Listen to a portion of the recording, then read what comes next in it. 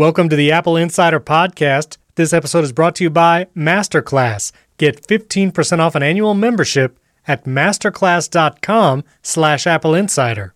And Ladder Life Insurance. Learn more at ladderlife.com/Apple Insider. Welcome to the Apple Insider Podcast. This is your host, Stephen Robles, and joining me this week, Wes Hilliard, man. How's it going? Pretty good. I might be sounding a little different today. That's right. You got that new microphone right there. Yeah, it's definitely interesting and picking up every noise in my house, so we'll see how this goes. Yes, the joys of recording. If any of our listeners podcast or have tried podcasting, getting a good environment for recording and not having a lot of background noise, especially in the stay-at-home era, it is definitely a challenge. For our listeners who are probably wondering, why don't you tell them what microphone you are using now? Well, it's a small step up. I went from the Audio-Technica, I think 2005, to the Audio-Technica 2100X, which is basically they upgraded some of the capabilities inside the microphone, added USB-C instead of whatever it was before, micro B or whatever nonsense. Yeah, the weird connectors. All I know is it was the connector from the PlayStation 3 controller. That's how I keep track. This one definitely seems a little sleeker. Still no real configurability on an iPad. I just plug and play and let's go. No mute button or anything. But I think it sounds significantly better, and we'll see how the recording goes. But I've locked my cat in a faraway room, and I think we're going to be all right for interruptions. So Cool. Well, we wanted to hit these rumors. This was on Friday of last week, so it just didn't make the recording that I had with William in the last episode. But Mark Gurman from Bloomberg and Ming-Chi Kuo, they had some rumors talking about the 2021 line of Apple laptops and Apple Silicon devices that are going to be coming this year. We've heard about some of these before.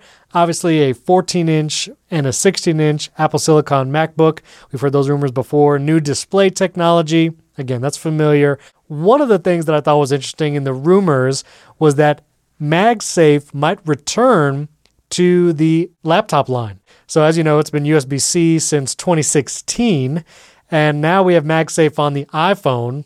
And now the rumors are saying maybe they'll bring MagSafe back to the laptop line. I have to say, while I think I would like MagSafe now, I think I also am so into the USB-C and Thunderbolt world that I kind of don't care as much anymore, but I feel like MagSafe is probably not coming back to the MacBook line. MagSafe is interesting here because Apple killed it and then returned it with this giant hockey puck that you put on the back of your phone. Right. I'm just struggling to connect the dots here. Are we going to use the MagSafe charger that we have for the iPhone and slap it on the Apple logo on the MacBooks? I mean, are we going to just return to the old charger and have a little slot in the side? And then people have brought up the question of, well, now I've gotten used to being able to charge from either side of my MacBook. Right. Now the MagSafe charger will only be on one side. How do I make this decision? And then we're just going to give up 100-watt charging on the 16-inch MacBook Pro. That's crazy. Like, MagSafe can deliver some good power, but it's never going to get 100 watts. It just feels like we're bringing something back for the sake of having it. And I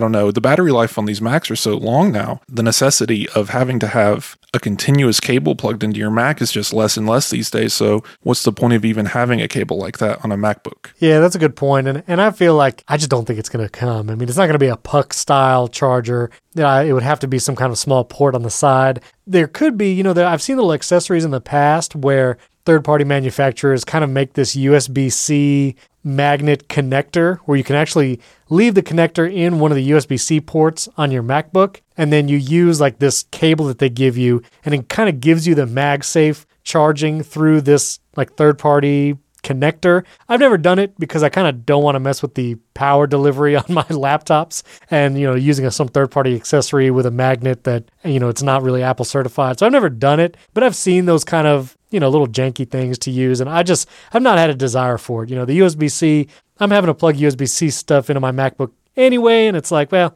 I'm good charging with it now. And I just use a bunch of USB-C cables to charge my iPad and my MacBook. So there it is. That's just me. It's just very inefficient charging. The surface area on a magnet like that is going to be very small. I mean, we're able to get 15 watts across to the iPhone. I don't know the specs of the old MagSafe chargers. I'm sure they were just enough to get battery into the Macs. I mean, you could work from the Mac and have it plugged into your MagSafe charger. I've never heard of any issues, but It's just nowadays the batteries are bigger, they can charge much faster, and we have all the stuff that you mentioned, like Thunderbolt 100 watt charging and such, and it just feels like MagSafe would be a step backwards. Yeah. I mean, unless Apple's doing the thing that we know that could be coming, like with the iPhone 13 with no ports and getting data across MagSafe as well, unless they got some magic trick there where they're like, oh, it's Thunderbolt speeds and, massive charging speeds and data transfer all across this magnetic connection. Unless we see something like that, I very seriously doubt we'll see just a dumb charging port with a magnet in it. Yeah. One of the other rumors is that Apple's going to be making a smaller size Mac Pro. We saw this rumor before, and this is saying it'll be coming in 2021. And so this is basically a smaller version of the Mac Pro, like less than half size of the Intel Mac Pro that we have now, but powered with Apple's silicon. And, the immediate question would be, why? Like, why would Apple make a smaller version of the Mac Pro just to put the Apple silicon in it? And I can think of a couple. Obviously, the Intel chips and all the compatibility with like graphics cards and stuff, those Mac Pro users probably still want that compatibility and maybe even still want like those Intel powered chips for now, especially if their software is dependent on it. So I could see maybe starting out with a smaller Mac Pro, but also it would be a good device in between the Mac Mini and the Mac Pro for someone who wants a desktop machine where you can have a separate display and separate mouse and keyboard, but you don't have to go all the way up to the Mac Pro, and you get something a little more powerful than the Mac Mini. In my new desk setup, I've been enjoying the docking in the bridge vertical dock and using my MacBook Pro as like a desktop machine at the desk and then laptop elsewhere. But I could definitely see someone wanting an Apple Silicon Mac that's more powerful than a Mac Mini, but they don't have need for the bigger Mac Pro, maybe something in that $2,500 to $3,000 range for a Apple Silicon smaller Mac Pro. I would wonder if it's still going to be expandable. We don't have any external GPUs on the M1 MacBooks right now, and we don't know how it's going to play with other GPUs or what the discrete GPU situation is going to be in future Apple Silicon chips. So I'd be curious about that, if there would actually be expandable RAM,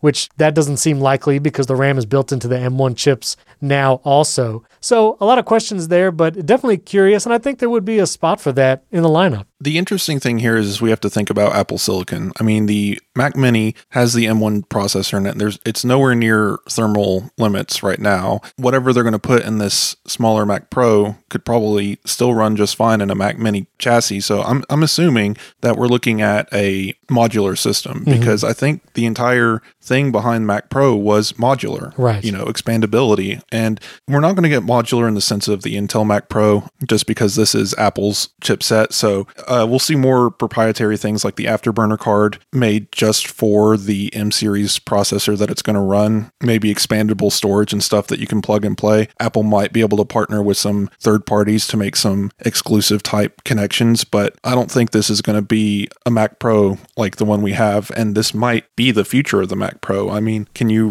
really say that we're going to need that gigantic desk-sized PC in the future with the way that everything's just getting smaller and smaller? Even for professionals, if Apple's able to put their silicon in that larger package and provide the right expandability options, would we need that giant case? And it's just kind of questions about where we're going to be 2 years from now. It's very interesting to watch. Yeah, for sure. And it's also, it won't need the thermals that the larger Mac Pro has, which takes up a lot of room in the Mac Pro. And it's really the graphics card question of how Apple Silicon is going to deal with graphics cards, because those really large open slots on the newer Mac Pro is for those large graphic cards, like the Afterburner and, like other Radeon cards that you could stick in there. So yeah, curious what it would look like to have a smaller modular Mac Pro for sure. And one of the other rumors was that the touch bar might be going away on MacBook Pros. And, I've seen lots of different people on Twitter voicing their opinions on the touch bar. It's very divisive. I feel like of all the Apple things that they've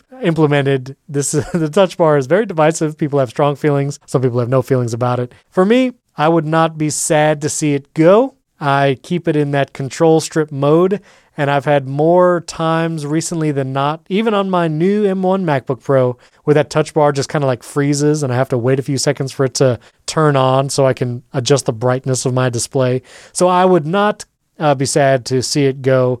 I'm not sure how legit it would be that they're going to have it go away so soon after just releasing the M1 MacBook with a touch bar, but I don't know.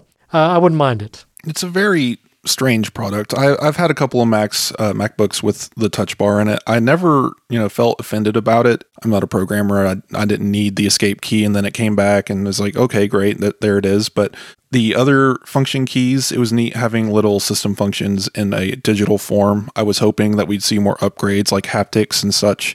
It never really happened. It's very neglected. And when Apple neglects something like this, either they completely trash it and give up, or they come out and revamp it and say, we all know that you love the touch bar, but here it is, even better. And, no one loves the touch bar. They're at least very passé about it. And if it disappears, I'm not going to be mad. I've always liked it as a function of uniqueness. Like, you can look at a Mac, see that touch bar. It's just a very specific design, and just the giant trackpad below, it just feels, these last few years, it's a very MacBook-like design. And Sure. That's the only thing I would hate to see go, is them moving back to just, here's a standard keyboard with standard keys. I'm hoping if it goes away, they replace it with something. Maybe that's where this is coming from. Maybe instead of the touch bar, we're getting more of a screen. Maybe it takes over some more of the keys, who knows? Or it's just going to change entirely. I don't know. But yeah, it's a very strange rumor, like you said. I mean, it's debuted in 2016. Yep. So 4 years later. It's very rare for Apple to make something and abandon it so quickly. So, well, I'm trying to think now that you just said that, I'm trying to think of other things that I'm saying rare. I mean, it's not happening every day. Right. Google releases an app every day and abandons it the next week. But, when we're talking about Apple, for sure, Ping comes to mind, or yeah, it took a few years though. But hardware decisions, like, when they changed something, the butterfly keyboard, I mean, that was just a debacle Right. on its own. But Yeah, they never went back to butterfly, did they? It's just, it's back to, we're on scissor switches. we're on scissor switches now. Yeah, for sure. And Apple at least commented on the keyboard situation throughout the past 4 years, like from 2016 onward. People like Joanna Stern were like beating the drum for those 4 years. But the touch bar, there's never been Apple's comments on like, hey, we know it freezes sometimes, or we know people don't they never have not said anything about the touch bar. They've also never said anything like, people love the touch bar. That's not been in any press releases or. I don't remember the last time they said the word touch bar on stage, just saying. That is true. Yeah, because even with the M1 MacBook Pro announcement, that wasn't ever talked about. Also, a refreshed iMac coming this year. I mean, that seems like an obvious new update. And then this rumor, the cheaper Apple-made display. Of course, this rumor comes out right after I just bought an LG Ultrafine, which I would have waited for the Apple one if this was really a thing. But I would be very interested in this. Would be curious what it would look like and how much it would cost.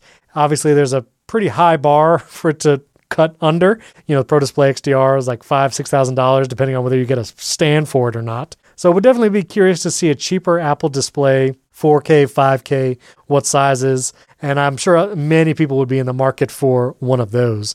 Would you be interested in something like that to use with your iPad setup? Definitely. It's just too complicated these days to find something. I mean, I've wrote a choose your best monitor kind of piece, and was just doing the research, and it's kind of crazy.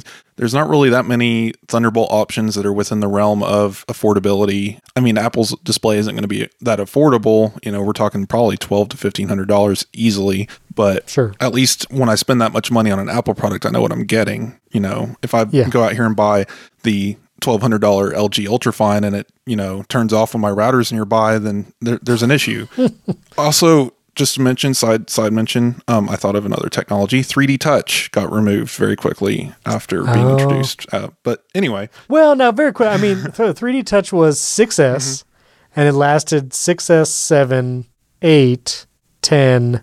10S, I believe. 10S. Yeah, so it lasted 4 or 5 years. So it's about the same life cycle as a touch bar, if the touch bar goes away. That is very true. That is very true. So we will have to see. Listeners, let us know. What do you think the over-under is on the touch bar? Of all these rumors, that is the most contentious, I think. People want to know what's going to happen. But a display would be... I want to see a display line, and I know it's never going to happen. Apple likes making one thing at a time, but just give us a couple of options. Give us something. Maybe, partner with LG again and just give us something. I would love to see Apple go all in on their iPad quote-unquote Pro and say, hey, here's a Pro iPad display we made specifically for the iPad. Make it touchable even, because the iPad has a touchable interface. I don't know. Oh, That's a good idea. Yeah. Apple, you could take that and run with it. I'm sure Wes would like that. That is a very interesting idea, actually, especially with like Apple Pencil style integration. This might be going too far, but I'm just saying, like, to have a larger screen where you could use it. I'm thinking of my podcast editing through Ferrite. That would be very interesting. There's a lot of low-hanging fruit here that Apple definitely is just ignoring completely. I just want to see something, anything. If they partner with LG, just make it look more like an Apple product and less like an LG product. That's my design. That's all. Aluminum. Just use aluminum. There you go. This episode is sponsored by Masterclass. Guys, you've heard me talk about Masterclass before. It's an online learning platform where you can learn from the best and brightest in any industry at your convenience and on any device you choose. You can learn about cooking from Gordon Ramsay. You can learn about astronomy and space from Neil deGrasse Tyson or Chris Hadfield.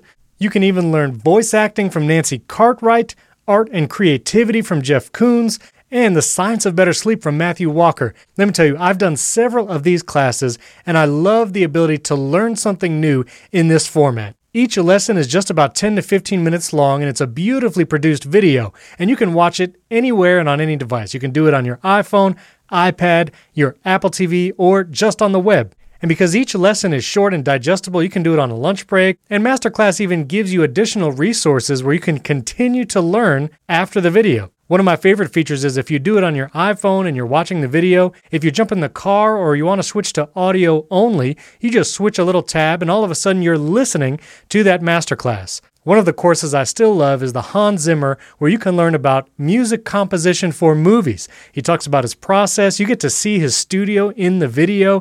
He talks about some of the movies that he's written for. I highly recommend that and the Chris Voss class, because if you're a freelancer or you work with clients, Chris Voss was a lead FBI hostage negotiator, and he takes those skills and teaches them to you so you could use them in the workplace and with clients, and it is just an incredible course. I highly recommend. Get unlimited access to every masterclass, and believe me, you're going to want to do multiple classes, so this is a great deal. And as an Apple Insider listener, you get 15% off an annual membership. So go to masterclass.com/Apple Insider. That's masterclass.com/Apple Insider for 15% off Masterclass. Our thanks to Masterclass for sponsoring this episode. All right, well, I wanted to touch on sideloading iOS and iPad apps onto an M1 MacBook. So there was a couple articles this week. I'll put a link in show notes. Once the M1 laptops and the Mac Mini launched, you were able to sideload iOS and iPhone apps, even if they weren't available in the App Store. Now, Apple advertised that developers could choose to put their iPhone and iPad apps in the Mac App Store, basically with just checking a box, and some developers chose to do that. But developers who chose not to put their iOS apps in the Mac App Store automatically, there is this way of sideloading. And I'll explain the process in a moment because I finally tried it. I hadn't done it yet since I've had this M1, and I just did it today as we record, and so I'll talk about that in a moment. But Apple blocked this ability recently, this past week, and then re-enabled it. And so now it looks like this unknown, like we don't know if Apple's going to continue to allow you to do this or if they're going to take away this ability. Obviously, you could use this for nefarious reasons, like an app that maybe charges for a Mac version and an iOS version. You could sideload that iOS version onto a Mac. It might not work just like you want it to, but you could probably do that and not pay for a Mac version. So those nefarious reasons, like don't do that, listeners. Don't cheat the system. I actually tried it today with the Disney Plus app because I was just curious. Just wanted to go through the process, see how easy it was, and see how those apps actually worked on a Mac. And so Disney Plus, you can download the iOS app, obviously on iPhone and iPad, but they do not have a Mac app, and they did not make their iOS app available in the Mac App Store. If you remember the HBO Max deal, like once the M1 Max came out, HBO made their app available. They said, yeah, you can just download our app now, but the app was like terrible and couldn't even do full screen, like it just wasn't a good experience. But so I did it with the Disney Plus app today.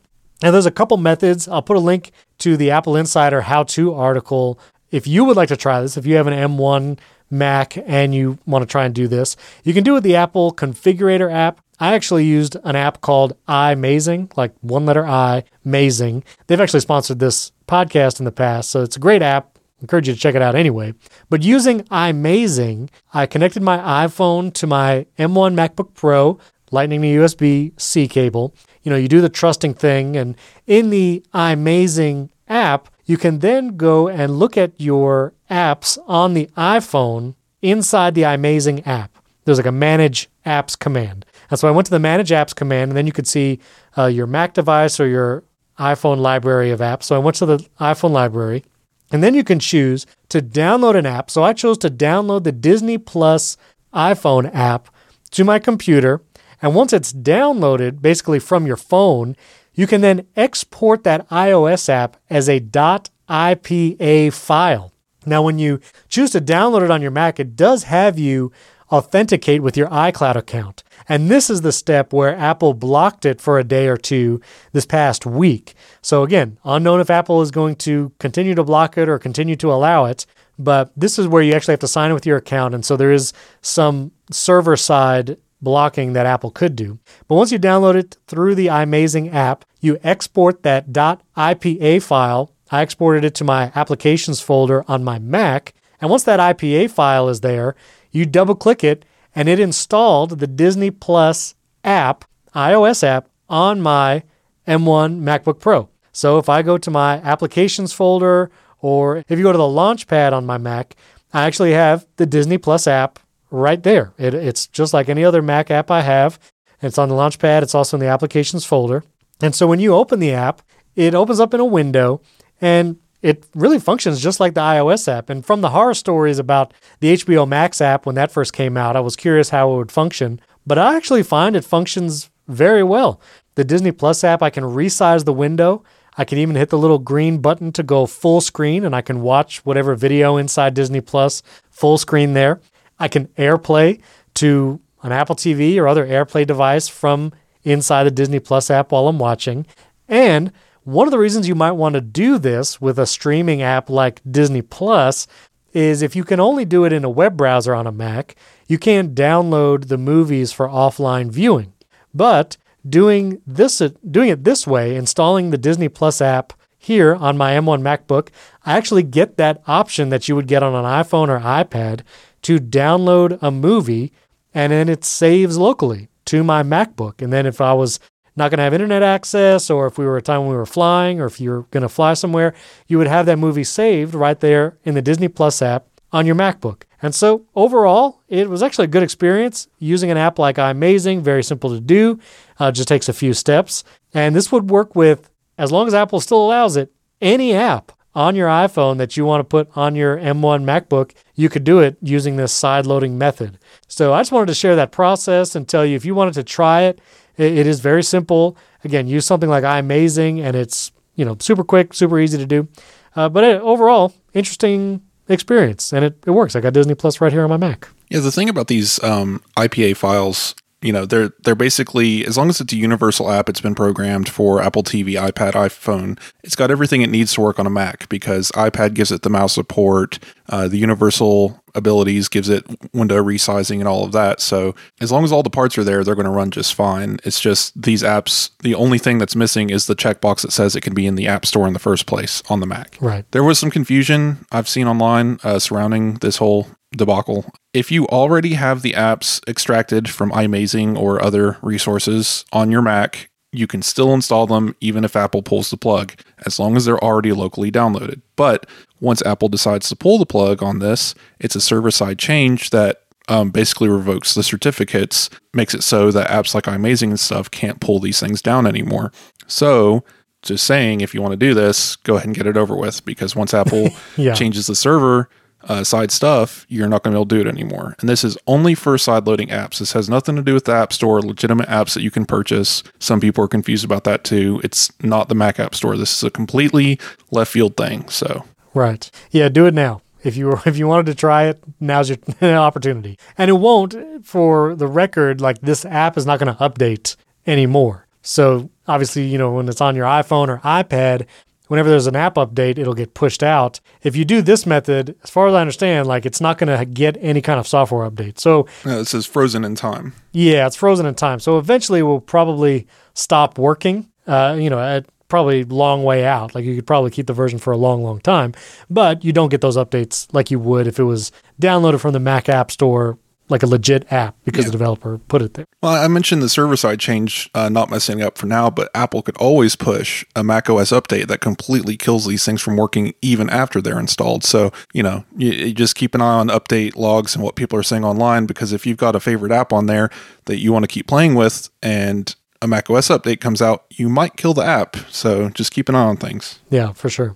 Well, I want to talk about AirPods Max because, Wes, you're my fellow AirPods Max user and friend, and there's been a lot of tweets and articles going around about condensation and then battery drain issues, and then there was the recent teardown from iFixit where they called it devastatingly over-engineered, which is a hilarious turn of phrase. I don't know why they described it as that. Maybe, I don't know, like it's really well engineered, I guess. It's like a double negative. Yeah, like it's supposed to sound negative, but is a high compliment, I guess. So anyway, the first thing I want to talk about is this condensation thing. And I've seen pictures on Twitter over and over again. People spraying their headphones with water hoses and running them under sinks. I don't know what they're doing. People are saying that even after using it for just like an hour or 2 hours, they take off the magnetic foam ear cup, like not anything funny, like the thing that you can just do, just removing the ear cup that attaches magnetically. And there's like water inside. And this is not just like a drop of water. This is like multiple drops of water inside the ear cup. And there's several people saying that they're experiencing this. And I've checked multiple times. I wore them for like 3 hours yesterday, and I didn't like try to sweat particularly, but I was just sitting there. I was watching stuff and working, listening to music. I took the headphones off, took off the ear cup. I saw no condensation. And I don't know. I can't imagine this is like a model to model manufacturing difference about some would collect condensation and not others. I also don't know if it's like a perspiration thing between people. I don't know. What do you think about this condensation stuff? You're the guy to test this, all right? You're in Florida, so yeah, my humidity. You open the door and the flood waters just come in, right? So you could probably walk outside, and if your headphones aren't full of water, then you're probably fine. But I've not seen any issues. I'm in Tennessee in the mountains. The humidity is hit and miss. It's been winter, but we've had our 70-degree days just like everyone.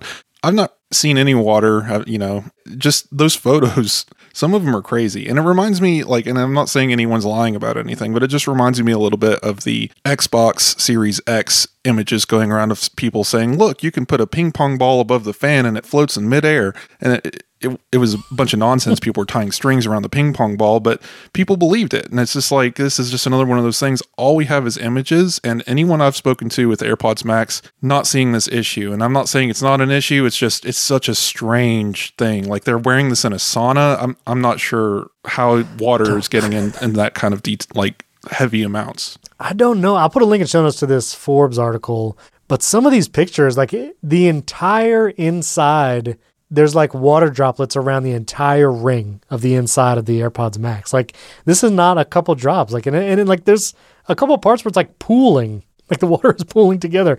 I don't understand what's happening there. It's definitely a viral thing, something to keep an eye on. And if you have AirPods Max, just make sure you're not wearing it in your bathtub. Otherwise, it's very much a non-issue, probably as much as bending iPads were. But we'll see how this goes. Oh yeah. Yeah, even the 6, I think it was the 6 or 6S, the Plus version. The 6 Plus. That was bend gate. Yeah, the 6 Plus, that was all the bend gate. Like, oh man, you could bend. Listen, you apply enough pressure to anything and it will bend. And just a spoiler alert there. You apply enough sweat to anything, it'll fill up with water, It's true. Yeah, well, I've been checking them regularly. I haven't seen it. Listeners, I would love to know. Listener, if you have a pair of AirPods Max and you're getting this condensation, tweet a picture of me. I would love to see it. But I've not had that issue.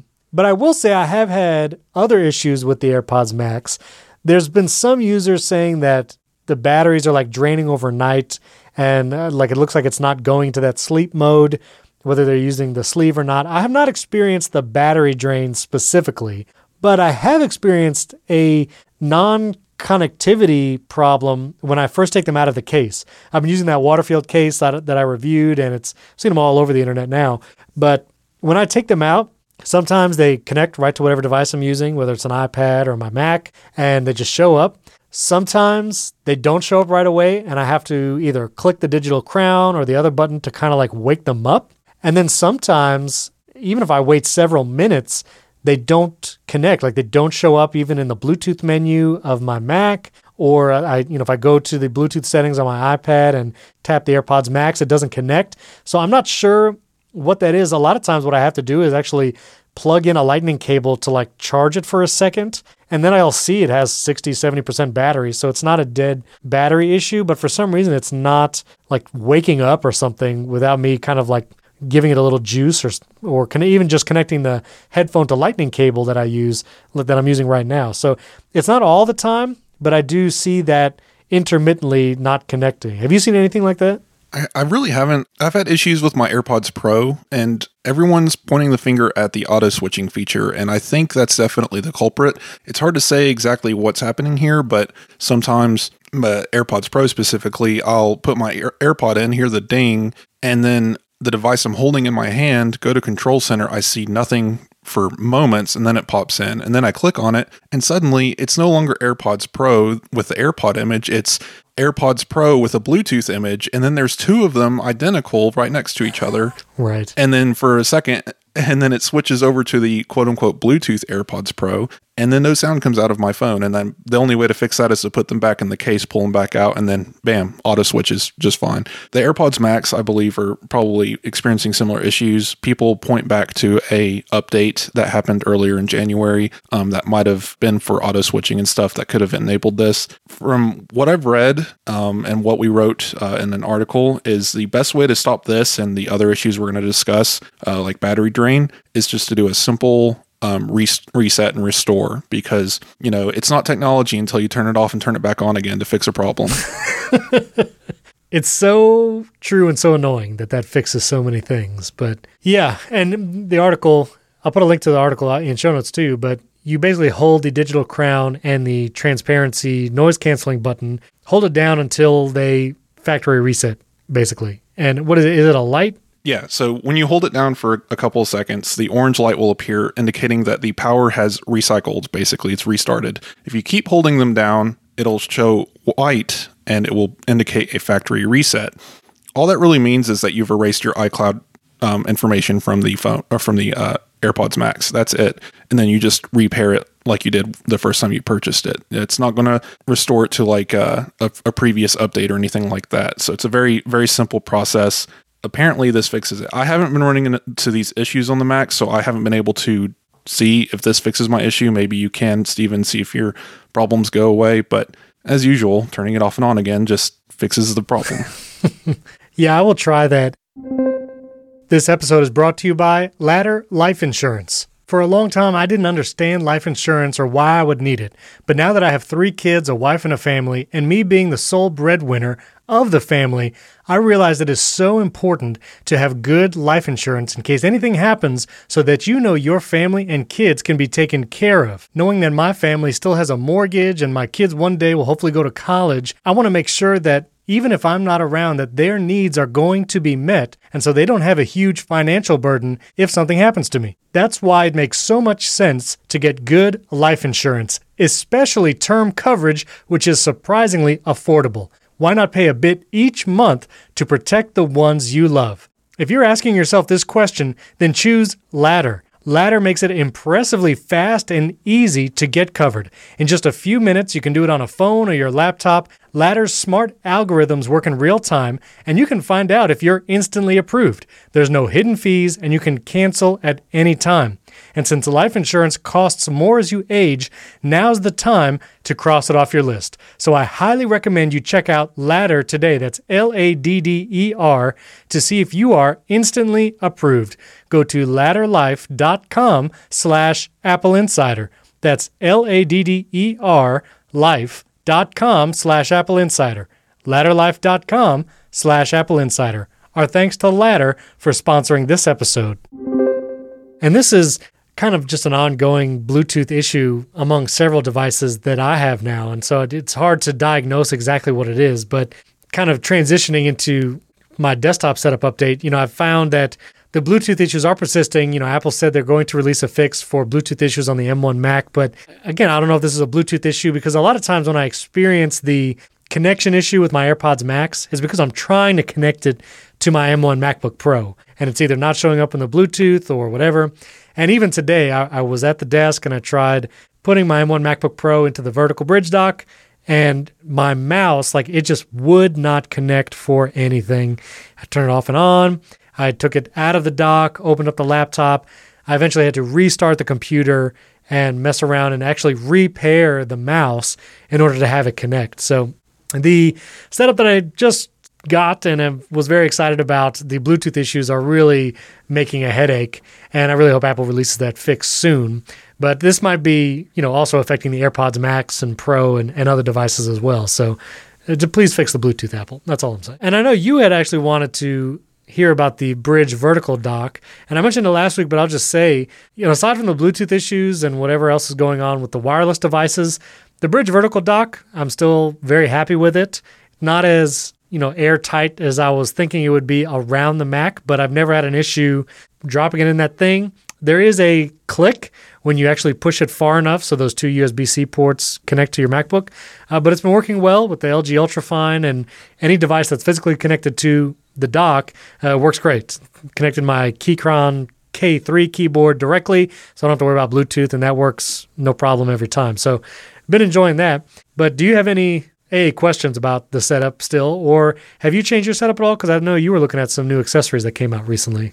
Well, the bridge dock sounds cool. I mean, again, if there was something like that for the iPad, I would probably get it, which, funny enough, the Kensington dock announced, did we discussed that, right? Yeah, but it does look pretty sweet. I mean, you going to be getting one of those? It definitely looks very cool. I don't know if I'll use it at my desk, but it'll definitely make for a cool hub for somewhere else in my house, maybe a table I'm not using in another room. But things like that are definitely really nice because just like the bridge dock, it's just you slap your computer into it, hook up one cable, and there you go. And that's how I have my desk set up, but it's much more complicated than a singular dock you slide something into. So for sure. I've been working on my desk last couple weeks, mostly just rewiring. I bought a bunch of cable straps and spent 4 hours on a Sunday last week rewiring the entirety of my desk, which was very entertaining, but mostly because I got this new microphone and the mic boom and everything. The wires are all now repositioned and running to the hyperdrive that I use. So that's been nice. But yeah, the one other thing that I got was Satechi, one of my favorite accessory makers, released another iPad stand. I've owned a couple of their previous little stands. It's just a fold up piece of aluminum that holds your iPad up in the air. This one's more of an arm with a neck that holds your iPad much higher in the air. And this is, as soon as I saw it, I knew it would be perfect for my desk because it gets the iPad much higher off the ground. And my trackpad kind of sits underneath where the iPad sits anyway. So all the space I can get there is very handy. And this brings it up to, where if I'm going to sketch or edit a photo, it's a little bit more of a reasonable height as well. And there's no wobble. And I can rest my hand on the iPad and not have it fall down or anything. So it's definitely a very sturdy stand. And we can include a link in that in the show notes. Is that the R1 aluminum hinge? So here's the fun part. The one part of my desk setup that is not wired is the Keychron, because I have it plugged in for charging purposes. Mm-hmm. But because I like using the Bluetooth switching, it is in Bluetooth mode. So if I'm not touching the keyboard for a while, it goes to sleep. And there's always that moment where you hit a key and it's like, oh wait, I have to wait a moment and let it wake up. Yeah, that's why I like having the Keychrons connected directly. But yeah, if you're using the Bluetooth switching, which is awesome when it, if you have multiple devices like that, it's convenient. So the old one is the R1 aluminum hinge. The new one is the aluminum desktop stand. Okay. It's a different thing entirely. They kind of snuck this into the press release when they released the new keyboards. X1 keyboards they released during CES. This was just at the bottom of a press release, but yeah, I saw it and jumped on it right away. Very, very sleek, very nice. And I tweeted about it when I got it, and you can see some pictures of it on my desk if you go on my Twitter. Cool. Well, also talking about kind of setup updates, this is a extremely trivial thing, but there's sometimes where I'm a sucker for marketing. And Anchor, which is a company I've bought many things from, they make docks and hubs, cables, all that kind of stuff, chargers and power like batteries, portable batteries, things like that. But they advertised, I saw this, I think, on Instagram. It was in my stories, but it was an ad for their new cable line, which is the Power Line 3 Flow. And I had never seen a cable advertised and marketed like this one was. And there's a link in show notes to like the landing page for these cables, but Anker is advertising it as super strong and surprisingly soft. And they come in these interesting colors. Like you don't usually see lightning cables like this, but they say, no more tangles. It feels great. It's super strong, like can support 220 pounds.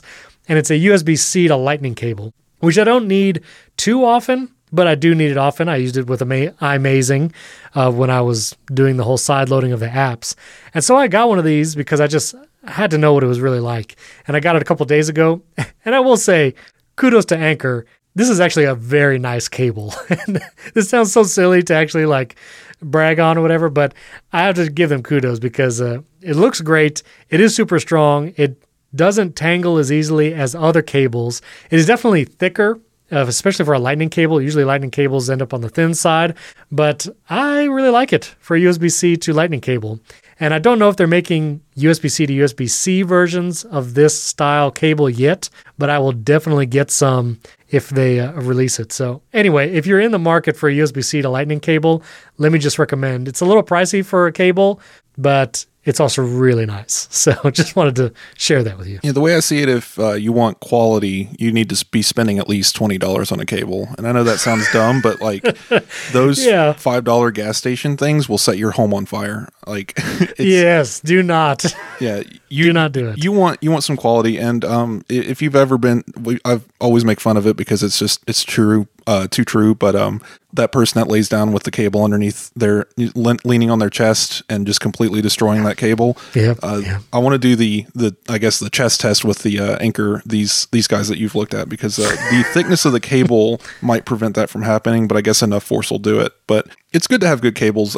My favorites my go-to are my God, I think I buy everything from this company, but Satechi has really nice braided cables, and they have a 100-watt like USB-C cable I use for connecting my iPad to things, and they have a couple of good lightning cables, like official licensed lightning cables and stuff. So I would definitely check them out too. But Anker, you can't really go wrong with those guys too. Yeah, and I will say one other link I'll put is Monoprice. They make some really good cables too. I've gotten some USB-C cables from them, the nice like braided and like Kevlar cables. So if you're in the market for cables, this was the episode for you. You should check out the links in show notes. And one last setup question, and I'm going to ask the listeners again for their help. So as I'm looking to do more video and I have my new desk set up, I am looking for a good storage solution. And I know the whole Synology world is out there. And, one day I think I would like to get a Synology, like the whole big 6-bay with tons of storage and redundancy and all that. But I wasn't really ready to go that level just yet. I really just wanted a Thunderbolt external storage, 6 terabytes or more, that I could just have at the desk and use to save video and edit off of. So G Technology has their line of external drives. And so I was looking at their 6 terabyte Thunderbolt 3, like desktop storage. And I have like portable drives all over the place. I have like terabyte SSD Samsung drives, but I really wanted like the 6, 10 terabyte or more desktop space. Again, not as concerned with redundancy right now. Didn't want to go the whole Synology route. So if any of you listeners know of kind of like a mid-range option between a $100 external portable hard drive and like the $1,500 Synologies, I'd love to know what that middle range looks like. If it's the LaCie or G Technology stuff, that's great. I know OWC makes a couple things too, but let me know, listeners. I would love to have some guidance in this area from you all. Want to know what I use, and I'll tell you not to buy? Please, I'd love to hear. So my Mac Mini, which is sitting on a wooden shelf in my living room, has metal brackets holding the shelf in. Okay, so just get this mental picture in your head. And then I have a Seagate expansion drive, 10 terabytes from lovely old Amazon for $200. Right. If that doesn't tell you anything, then it is a plastic enclosure with a spinning disk drive, right? Sure. It sits on one of the metal arms. Oh my goodness. I need to move it. I really do, but I've just been, the wires are hard, like nailed into the wall. So it's going to be a job, but it sits on top of this metal part of the shelf, and every time it does anything, the entire house can hear it, I swear. Just the if you've ever heard a hard drive knock, just think of the knocking sound, knock, knock, knock, knock, while it's spinning up and doing stuff, and it's very loud. And I know no matter where I move it, it's going to be loud, and I can't like wrap it in fabric because it'll catch on fire. So I'm not really sure what to do with this thing. But hey, it's 10 terabytes, so I don't complain too much. It gets the job done, I guess. Yeah, and I've had like a ton of those like Western Digital and Seagate's plastic MyBook or, Seagate drives or whatever, and not interested in those. I don't want a USB-A external, to plastic. I don't want any of that. So none of those recommendations, please. But something like Thunderbolt 3, maybe USB-C 3.1, 3.2, something like that. But anyway, I'll leave it open. Listeners, let me know what you use. And also wanted to point out this article, Apple did its shot on iPhone 12, showing off some of the users and photos like that. I know you tweet photos every once in a while of your iPhone 12 Pro Max photos, and they all look amazing. And so do these photos too. I mean, it's just pretty incredible what the 12 Pro, 12 Pro Max can do. So I'll put the link to that in show notes, and I'll put one of Wes's pictures as the chapter art because it does look amazing. Did you take that mountain range picture too? What is that? Yeah, that's in Gatlinburg, Tennessee. Yeah, it looks amazing. I will say I haven't done like go out and be a photographer with my phone recently, but I went camping recently with the family, and the night shots that the 12 Pro got were pretty great. The only light is basically a campfire, and holding it for 3 to 5 seconds, or even just taking a picture of the fire directly, even video content of like a fire, roasting stuff over a fire, it looks great. And so just awesome photo quality I'm getting from 12 Pro. Yeah, I always see these shot on iPhone campaigns, and there's a reason why these photos were chosen. They're just absolutely amazing. It's definitely going to be mostly like 80% the photographer just knows what they're doing, and they probably have a little bit of editing software or maybe a lens helping them out.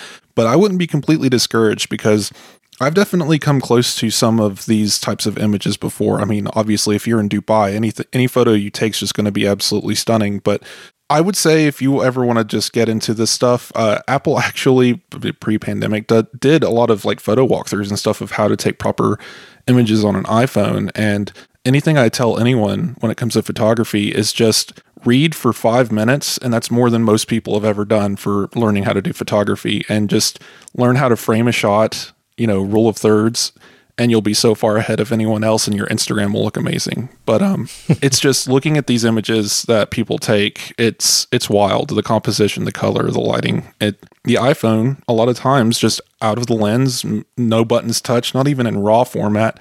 It's crazy to see like the dynamic range and stuff that the sensor is pulling out of just what's in front of me. So I definitely can't wait for things to be a little less icky outside so I can go and do a lot more photo projects. Yeah, for sure. Well, let me round out the show just with a couple listener feedback and follow-up points. Number one, we talked about Wi-Fi routers briefly last episode with William, and I mentioned the Netgear Orbi mesh Wi-Fi network. I've heard mixed reviews on this, but listener Damien actually emailed me, and he said that he tried the Orbi mesh network, and he did not have a good experience at all. So, listeners, if you're looking for mesh Wi-Fi networks, again, take that as you make your decision. Again, I personally use the Linksys Velop. Wes, you use the Linksys Velop also, right? Yes, I do. Have you been happy with it? I'm pretty happy. I have some weird issues. I have a big air gap in between a couple of my routers. So if you know, radio signals work better when they're indoors, and trying to get a router to talk to each other, even if it's only 10 feet of outdoors, radio signals tend to launch themselves to space rather than across a yard. So I've been having some interesting issues and might have to run a wire here or there. But as far as inside the house, everything has been perfect. I never have an issue out of this, and still waiting on some HomeKit upgrades for my system, but who knows? 2022 maybe. We'll see. Same here, waiting for HomeKit to come. But so listeners, if you're looking for, I stand by the Linksys Velop. I think, if you're looking for mesh networks and you can spring for one of those Velop nodes and mesh networks, I would recommend those. And then finally, I mentioned last week about using my M1 MacBook Pro in clamshell mode and not having access to the Touch ID and not sure what Apple Watch can use to authenticate what apps. And I mentioned 1Password, and Kevin Epstein actually tweeted at me, and then 1Password tweeted again, and I was wrong on that. You can actually use your Apple Watch to unlock 1Password when the MacBook Pro is closed and you don't have access to Touch ID. So when you have your MacBook open, you can use Touch ID to unlock 1Password, but if it's closed in clamshell mode, you actually do get a little notification on your Apple Watch. And I tried it several times. It works great. You flip open the Apple Watch, double-click that side button like you would for Apple Pay, and it unlocks 1Password just like Touch ID. So kudos to 1Password. Again, I use it so much for everything, but you can use your Apple Watch to authenticate things like that in third-party apps instead of Touch ID when your MacBook is closed. So that's pretty cool. Random question. Speaking of authentication, pre-Touch ID days on the Mac, did you ever use those third-party apps like Mac ID to set up like knocking systems and stuff to unlock your Mac? Do you know what I'm talking about? Maybe, but no. I never tried third-party stuff like that. Vaguely remember having, I think it was Mac ID or something, where you could use your phone to unlock your Mac. This is, I think, Apple Watch was out barely, and it would ping your phone or ping your Apple Watch, and then you could like authenticate from there. And this is before Apple had that whole system set up. So it's just kind of funny that you mentioned that. It happened to make me think. But there was one where you could set up a pattern of knocks on your phone to unlock your Mac. It was weird, but anyway. That's hilarious. Yeah, I didn't do that. Apple Watch works great, so that's cool. Well, anyway, listeners, tweet at Wes and myself all the stuff that we talked about in today's episode, your video storage and desktop storage solutions, any setup stuff that you have, if you tried that sideloading, if you have condensation in your AirPods Max. We would love to see all of it. Our Twitter handles are in show notes. You can also email me. That link is in show notes as well. If you haven't done it yet, we would greatly appreciate a 5-star rating and review. That'll help us out in the technology listings. Don't forget to check out HomeKit Insider. That gets released every Monday. This Monday, we actually did a special like Shortcut Automation 101, setting up triggers for your shortcuts, so you should check that out. And also Apple Insider Daily. You can get all the Apple headlines in just a few minutes on the Apple Insider Daily podcast. Thanks for tuning in. We'll catch you next time.